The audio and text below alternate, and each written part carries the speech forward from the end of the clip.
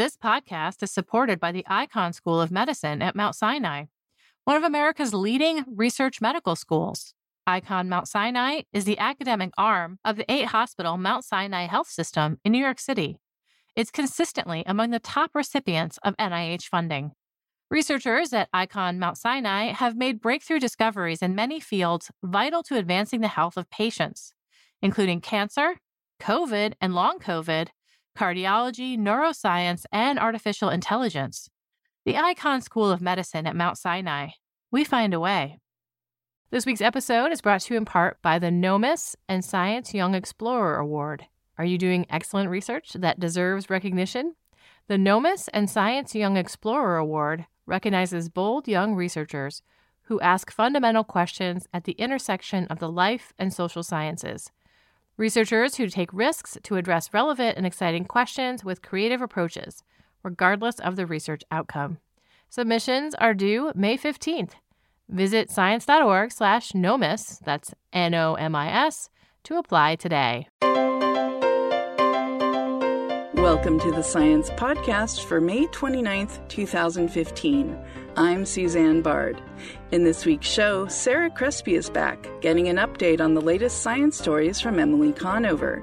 And then we hear from Christina Larson about the potential impact of climate change on tea in China. Support for the Science Podcast is provided by AAAS, the American Association for the Advancement of Science, advancing science, engineering, and innovation throughout the world for the benefit of all people. AAAS, the Science Society. Now we have Emily Conover, our news intern, sitting in as editor for our daily news site. She's here to talk about some recent online stories. David Grimm should be back next week. I'm Sarah Crespi. First up, we have a story on humanized yeast. Yeast are incredibly useful in the lab as a model organism, but they actually diverged from humans about 1 billion years ago. Well, some scientists wanted to see how alike we still are after all this time by swapping human genes for yeast genes, but not vice versa. What kinds of genes were they swapping, Emily? They looked at genes that are counterparts to human genes in yeasts. So we have some genes that are quite similar between ourselves and yeasts.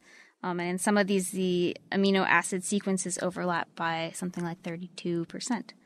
Even though yeast seem like a really primitive organism, they actually carry genes that orchestrate growth of blood vessels in humans. And in yeast, these genes help the cells respond to stress. So the researchers decided to look at about 400 genes overall, which are essential for the yeast to survive. And then what they did was they swapped out one gene at a time. So they didn't go in and do all 100 or 400 of them at once. And what did they find about how alike we are using this approach? The researchers found that 176 of those genes that they tested were actually replaceable. So the yeast could still function and could still survive after that gene had been replaced with the human version. So that's almost half of the genes that they tested, meaning that a lot of these genes are quite similar. The yeast did survive, having these different genes swapped in for their own. They grew on plates. That was the determination of whether or not they survived. But were they then also super yeast because they now had these far superior human genes? No, they were not. They were not. And they didn't actually test if they were super yeasts or how they competed with other yeasts. They just checked that they could actually survive. So stepping back a bit here, what is the point? I mean, it's not making a better yeast. It's showing that there is some similarity in how the genes are used, but what use is this really? Well, the researchers found that when you can swap genes from humans into yeast, it turns out that a whole bunch of genes that work together can all be swapped at once. So they suggest that you could use this, you could swap a bunch of genes into yeast and then use this to study drugs or human diseases using this yeast model. Lastly, we have a story on stereotypical scientists. If I ask you to imagine a scientist, what do they look like? It turns out that even in this day and age, most people still associate the job of scientist with men. But there is some variation depending on where you live. Is this how they did the study, Emily, asking people to describe their imaginary scientists? Well, not quite. They had them take a survey. They had 350,000 people from 66 different countries take this survey where they asked them directly how strongly did they relate science to the male gender or the female gender. And they also did a test to study their implicit biases, how much sort of subconsciously they associated science with men. And how do you test implicit bias like that? So they use a computer program where participants were asked to categorize different words that are associated with women, like mother, or with men, like uncle, with words that are associated with science or words that were associated with liberal arts. And they had to push a keyboard button to categorize these words into the different areas. And in one part of the test, they categorized women using the same button as liberal arts and men using the same button as science. And in the other, they did the reverse. It tended to be easier for participants to associate women with liberal arts and men with science. They did this two-part survey with implicit and explicit measures. And they also did it across a bunch of different countries. How did people from different countries compare on these tests? Yeah, so there did turn out to be a variation between countries. The worst was the Netherlands. They associated men with science the most strongly. The United States was kind of in the middle, and the ones who least strongly associated men with science were Portugal, Spain, and Mexico. But even those countries still associated men more strongly with science than women. Does this bias correlate with anything else besides geography? What about gender equality in the culture, the actual proportion of female scientists that are there? Any of those things make any difference? There was a correlation between the percentage of female undergraduates who major in a science in a country. So in the Netherlands, only 20.2% of science majors are women. In Argentina, where women were more strongly associated with science, 48% of science majors are women. How does this make you feel? Does this make you feel like things are going to change anytime soon? Is this a hopeful study or a discouraging study? Well, it depends how you look at it. If more women enter science as these attitudes change, you could see this sort of gradually improving over time. But if it's the result of few women being in science, things might stagnate. Okay, so what else is on the site this week, Emily? Well, we've got a story about using cell phone data to measure the number of people in crowds at large events like protests. And also a story about a way for scientists to create supersized tomatoes and other fruit. And on Science Insider, our policy blog, we have a story about Japan's plan to help enlarge a massive cosmic ray detector in Utah. Also, we've got a story about some updates to Brazilian laws that prevent pillaging of biological resources, but also hamper scientists' research. Thanks, Emily. Thanks, Sarah. Emily Conover is sitting in this week as editor for our online daily news site. I'm Sarah Crespi. You can check out the latest news and the policy blog, Science Insider, at news.sciencemag.org. Next, billions of people across the globe drink tea every day. As they sip away, they may not realize that the flavor and quality of the tea they're drinking is intimately connected to the climate where it was grown. Contributing correspondent for Science magazine, Christina Larson, visited a tea-growing region of southwestern China to investigate how climate change could affect the tea grown there in the future. I'm Suzanne Bard. So, Christina, tea has been a very important crop in China for several thousand years. Tell me a little bit about the history of tea cultivation there. So, according to legend, a Chinese emperor discovered tea in about 3000 BCE when a stray leaf fell into his cup of boiled water. But botanists think that the earliest cultivation of tea, which is an evergreen plant related to the magnolia, probably began about 2,000 years ago during the Han Dynasty in a corner of China near the border with Myanmar or Burma that's now called Sichuanbana. And in the earliest years, tea was brewed actually as a medicinal drink. In part, people recognized the impacts of caffeine as a stimulant and other qualities that they associated with good health. And then as time went on, it became more considered a drink than a medicine. Interesting. So the plant itself, was it native to the region or was it imported from elsewhere? It's native to the region, but the thought, and again, this is a reconstruction, is that this is the area of the world in which people first recognized that if you picked these leaves at a certain time, and cooked them and then brewed them in water, that you would have a certain quality and flavor of a drink. And depending on how you prune the trees, I think most of us are used to seeing pictures of tea trees as sort of shrubby little bushes. But if you don't prune them, they can grow to the size of a maple tree, quite a large tree. And how much of the world's tea is grown in China, and how much does tea contribute to the economy there? Well, China is the world's leading producer of tea, followed by India. Globally, our best estimates are that international tea sales are about $40 billion annually. Within China, it's a bit hard to put a dollar amount on it, simply because so much of the tea trade domestically goes through avenues big and small, from tea farmers selling to neighboring tea farmers to people selling to large wholesale markets. But we know it's a very significant economic crop and also cultural crop, something that people in China associate with their long heritage. And increasingly today, Chinese people in big cities are looking for ways to reconnect with their country's history and their past and their unique culture.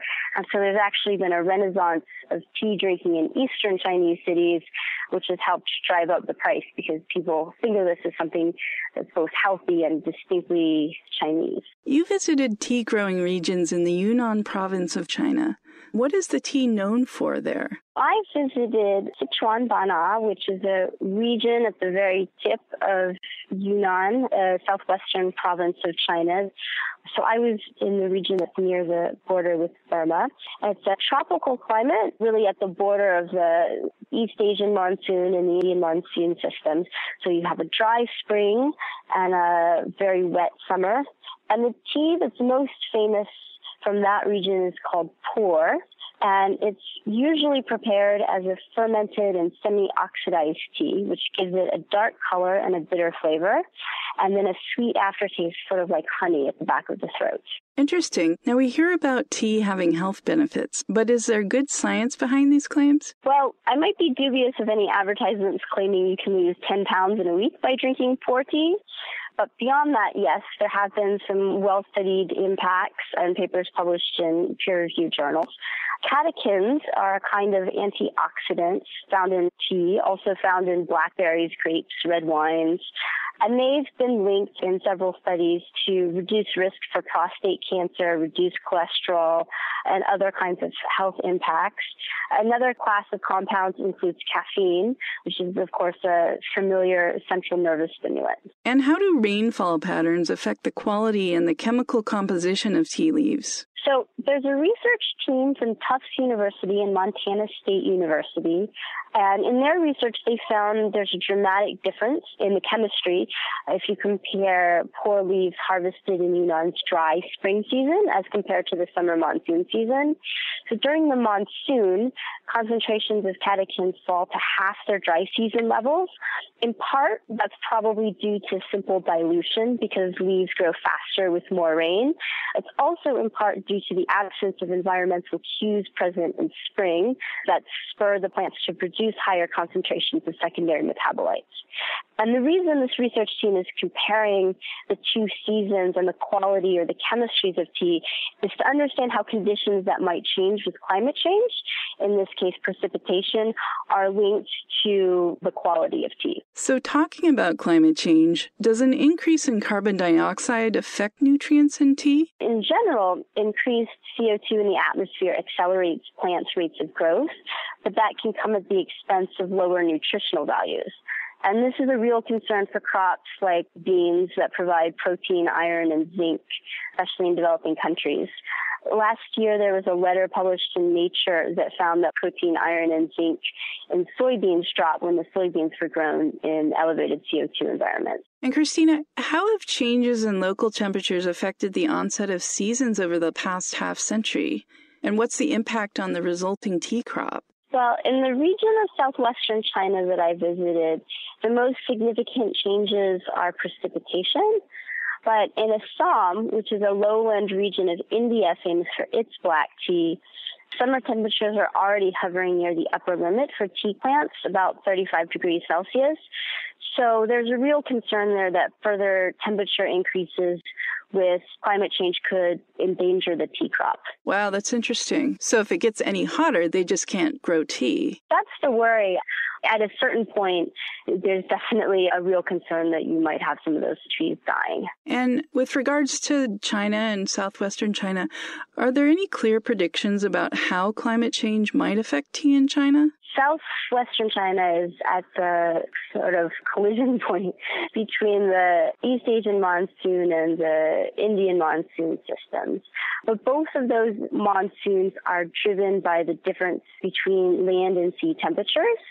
With climate change, land surfaces warm faster than ocean surfaces, so the gradient would increase. And one model shows that, therefore, the strength of the Asian monsoons would increase. On the other hand, what we've actually observed in recent years is a weakening of the monsoon, at least over India. And climate modelers believe that is due to the effect of increased aerosols over Asia, especially Southeast Asia. And the presence of those aerosols has the effect of diminishing the strength of the monsoon. So this is something climate models are really struggling with, whether the fact of the increasing land sea temperature gradient or increasing levels of pollution will have the most impact, and how those two differences will interact in determining the future of the monsoons. So no clear prognosis about how the quality of this wonderful tea in southwestern China will be affected over time. Well, in very recent years, in Yunnan, we know that temperature has gone up. We know that the summer monsoons have come later but have had more intense rain, and that in some years the spring season has gotten even less rain.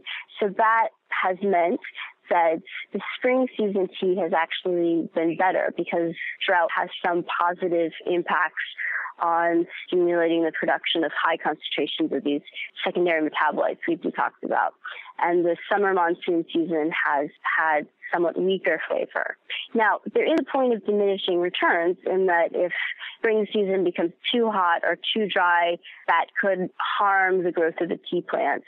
So the scientists that I spoke to are also trying to determine what that point is in terms of both the water and the temperature sensitivity. So that's what we've observed in very recent years.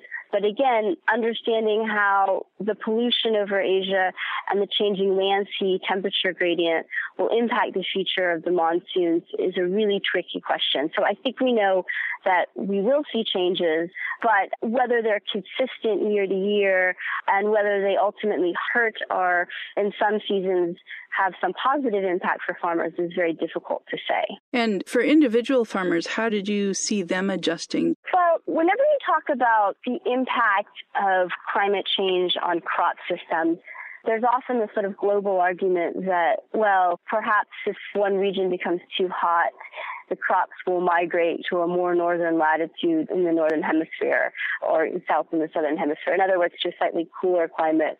But when you look at it from the point of view of the individual farmers, of course, they don't have the option of moving the land.